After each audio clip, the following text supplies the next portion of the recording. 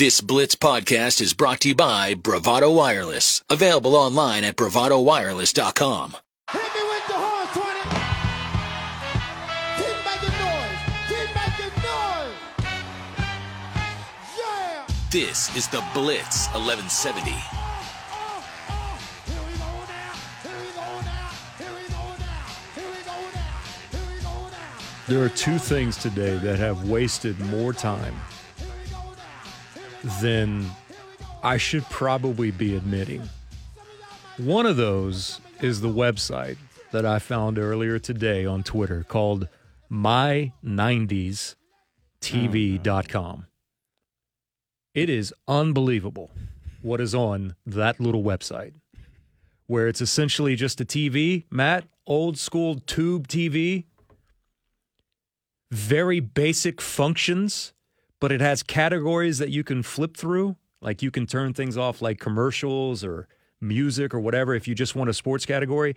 And all you do is sit there and you flip through channels on this tube TV on the website. And there I was watching playoff games from 91, from 92, from 93, wrestling events, you name it. I looked up and said, oh, my God, I have blown through way, way too much time on this website. Do they have Boy Meets World on that, or is it just sports? No, they have everything. Like news programs, talk shows. So if you are a big fan of, say, Jenny Jones from back in the day. I don't even know who that is. Or the, oh, my God, or the Ricky Lake Show. I don't know what that is. You don't even know the Ricky Lake Show? Pop, I'm 27. I hate you. Really do. You can find it all.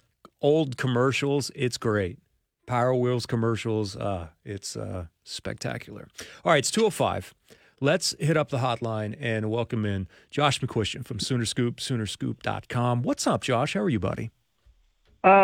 I'm pretty good, Pop. I can't lie. I thought this was going to be a Sooner Scoop shout out when we started that little the website that you had found that you spend far too much time on. But that sounds pretty good nonetheless. Okay. You know, and I'm with you in feeling old in the fact that there is someone who doesn't know who Ricky Lake is. That is concerning. Or Jenny Jones. Like, what is going on? That's like prime trash TV viewing back in the day. The Jenny Jones show.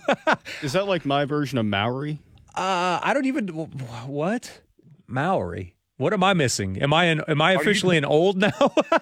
Do you mean Maury? Maury, yeah. What? Did you just call it Maori? Oh, no. Oh, my God. I really dislike you now. Maori? Do you see what I have to deal with here, Josh?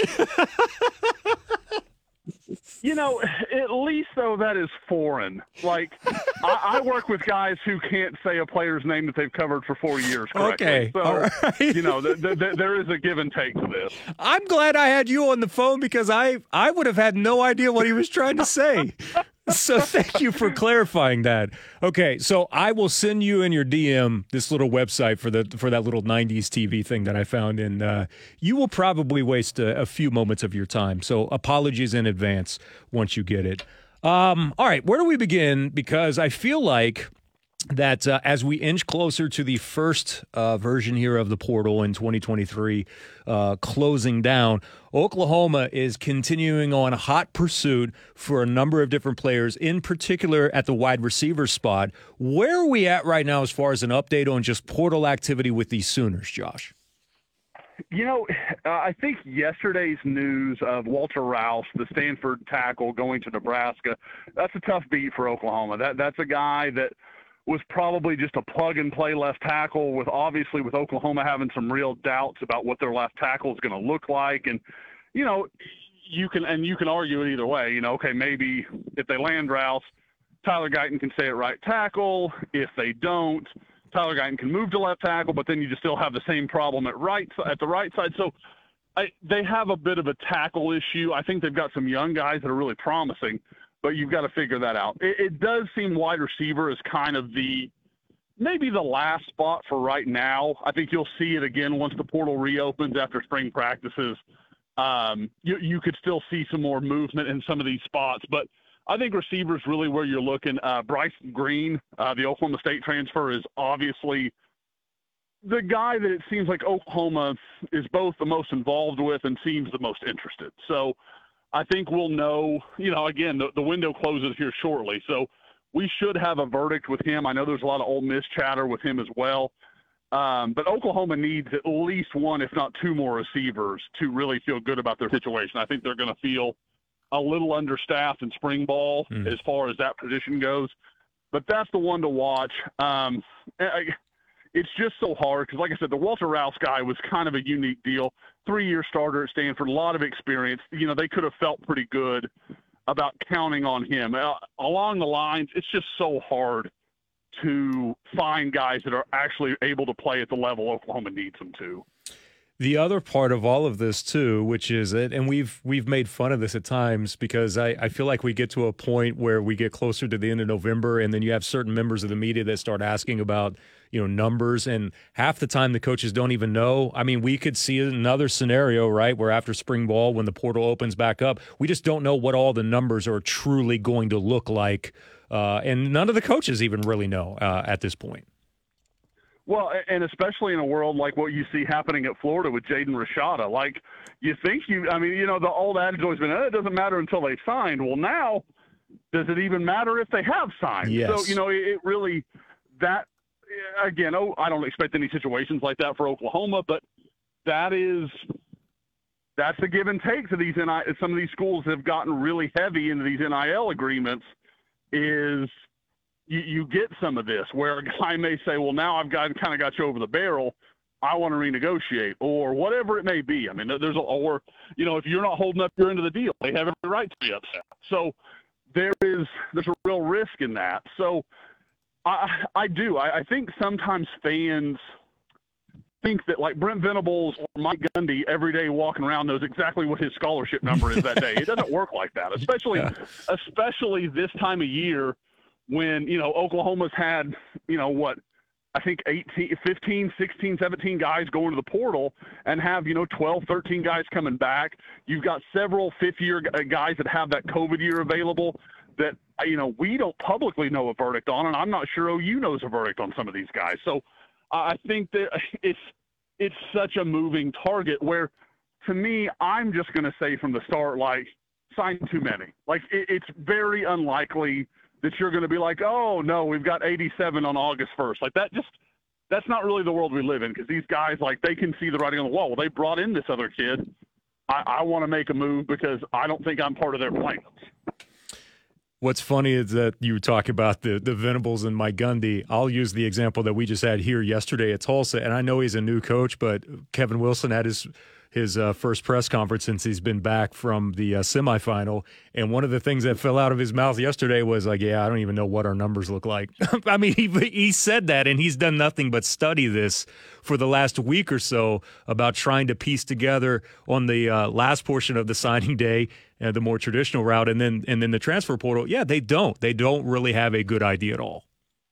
Well, I mean, and again, the moving parts of the rosters, both with recruiting and with the portal stuff, forgets the coaching carousel that's going on at the same time. Like it's like those three triangles where like if this, then this, and this, and that little bitty point in the middle is where a guy actually makes his decision. So it's just kind of chaotic because, like you said, I mean, Kevin Wilson holding his introductory press conference yesterday, or not his introductory, but his first one since being back and kind of being the full-time guy now. He's picked up multiple commitments in the time since. So there's such a juggling act going on. Oklahoma, like we talked about with all the receiver stuff going on, just yesterday got resolution, officially on what their receiving coach situation was going to be. LaDainian Washington's off to Western Kentucky, and Emmett Jones is taking over. So there's so much volatility this time of year, and it's for guys like me, it's a very popular topic to discuss the calendar. Like, how are they going to address that? I think it's got to be addressed because you're just going to burn these coaches out. They can't do, they've only got so many hours in the day. They don't increase in December and January. It's still the 24. So I think they've got to find a way. And there's so many months where college football is not a topic of conversation, where you can spread it into the calendar and make it, like, oh, the portal conversation, that gives us something to talk about. And kind of puts college football on the front page in, April or May or whatever it may be. Yeah, you don't have to put it to rest once we get past a certain point. I saw and read the comment from Todd Berry yesterday, and we mentioned it on the air, the AFCA, and he basically said, yeah, we're looking at ways where we can change the schedule. It's like, so maybe we'll move signing day up, early signing day up, and his quote was, we'll either move it to the first day in December, or like in the first week of December, or the week after Thanksgiving. I'm like, why would you keep it in the season? It makes no sense to keep it in the season. So basically you're just, instead of kicking the can down the road, you're just kicking it back up the road a little bit. Like that's not going to really solve anything. The calendar is an absolute major issue right now with the sport. Oh, there's no question. I mean, I think if you are going to leave the transfer portal as a December thing, and it's too long. It doesn't need to be 6 or 7 weeks. Because most of these guys, they know the second they go in the portal, the 2 or 3 schools they're going to seriously consider. And if those schools offer them, great. And if for the guys that don't, they're going to sit on their hands for a week or two. And then, as the tier 1 guys fall off the board, then all of a sudden, those offers will come in. So, to me, you've got to shut down signing day in December if you're going to leave the portal as it is now. And to me, you either just say scrap early signing day, go back to February, let that exist as it always did. It was never a problem. Signing day in February actually becomes meaningful again, and not just kind of another day for us to talk recruiting for a few hours. Or you move it into like the first week of August, right before the start of fall practices. So coaches can kind of know what they've got an idea, and then they can move forward. And I've got no problem with, I know all the coaching changes that can happen.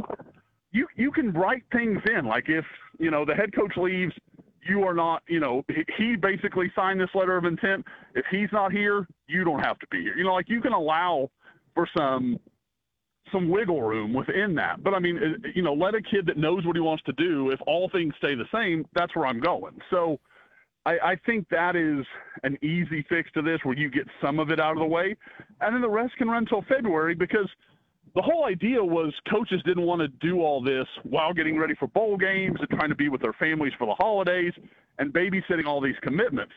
They're having to do the portal anyways. You're not changing anything in that scenario. You've just added another layer to it. Here. I'm in 100% agreement with you on that. I want to go back to some of the big games that we had in Orlando and San Antonio. Full on display, right? A lot of Sooner power that existed in some of those games, especially there in Orlando with what we saw, where Jackson Arnold and I know, like, the game itself and just trying to watch it, if you're just from a pure fan's perspective, like, what do you expect when you throw them together for 3 days and say, okay, here's a game plan, let's move forward with this? But man, there's a ton to be excited about with a lot of Sooner representation in both. As a guy who's covered these games for, as long as they've been in existence, I think it's as good a showing from Oklahoma commitments, signees at this point, as I've seen. I mean, you talk about a lot of guys that really impress people. I think the headliner, as far as like a guy that just surprised people with how special he is PJ Adebawore, the big defensive end out of Kansas City. If he is not a consensus 5-star in the final rankings, I'll be very surprised. I think everyone come away like, oh, he's bigger than I thought he was. He's more explosive than I thought he was. He is the kind of pass rusher that, frankly, we just haven't seen Oklahoma sign. I've covered this for 22 years, and I can honestly say he is the most gifted defensive end I've seen OU sign in that time. So, you talk about guys like Dan Cody and other elite players that maybe didn't become great players. He is off the chart special. He's a very gifted player, may end up in the top 10 in the final rankings. He's that kind of talent. Jackson Arnold, again, it's so tough to gauge quarterbacks because I didn't think he was amazing. He was the best quarterback there, but you had a lot of guys that didn't show up. A lot of the higher-end quarterbacks didn't compete in any of the games. I thought he and Dante Moore between the two games were clearly the best two quarterbacks nationally. And, we'll see what that does with his ranking, but it's so hard to gauge that because, 3 or 4 years ago, Spencer Rattler was the talk of the All-American Bowl in San Antonio and was just going to be a surefire superstar.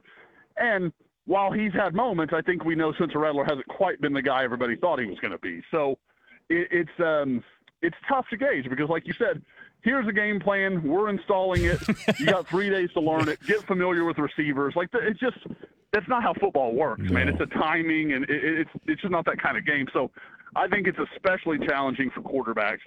But, yeah, I mean, you run down the list. And the thing that I think might give OU fans some real, give them all the feels, I guess you'd say, is how many of the defensive guys really stood out. I thought Makari Vickers in San Antonio at the All-American Bowl was outstanding. I got to watch him go through a whole practice. Samuel Omasigo, the linebacker from Texas, he was outstanding, really good size, matched up well with some of the best guys in the country as far as just his frame and the way he's put together.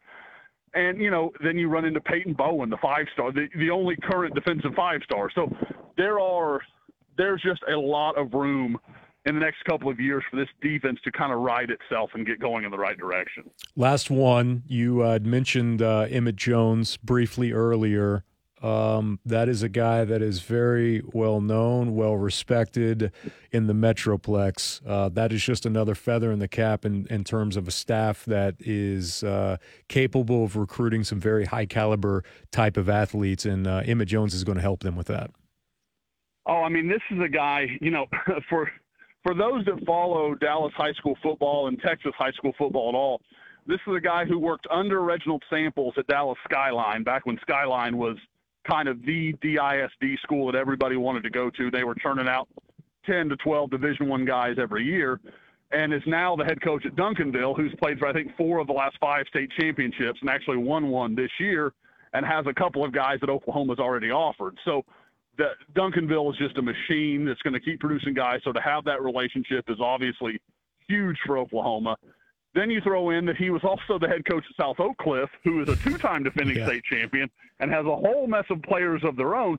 He just opens up a window to Oklahoma that frankly hasn't been very good to OU. For all the success they have recruiting Texas and Dallas in particular, there is a kind of that, they call it kind of the southern sector there of Dallas, where you've got DeSoto, Duncanville, South Oak Cliff, Cedar Hill. OU hasn't landed a lot of guys from those programs, and those are some of the most talent-rich programs in the entire state of Texas. So if he can help open that door for Oklahoma, I know there's talk of Oklahoma having to pay the buyout out of his contract that Texas Tech had to pay to get him out of Kansas.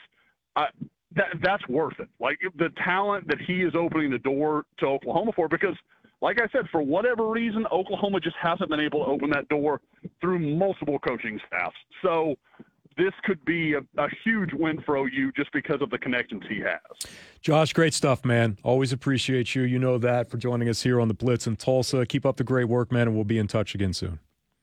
Hey, Pop. Always enjoy it, man. Thanks, man. That's Josh McCuistion from SoonersScoop. Check it out right now. The fellows over at SoonersScoop do a tremendous job of keeping you up to date with everything. And Josh, right now, taking on a lot of the roles there with all the stories. And that is probably, Matt, if we're just being honest, maybe one of the last things that a Oklahoma State fan wants to hear right now is that Oklahoma is in hot pursuit of Bryson Green. The Trace Ford one hurt many people enough as it is, and produce some really stupid, over-the-top hot takes from some national hosts.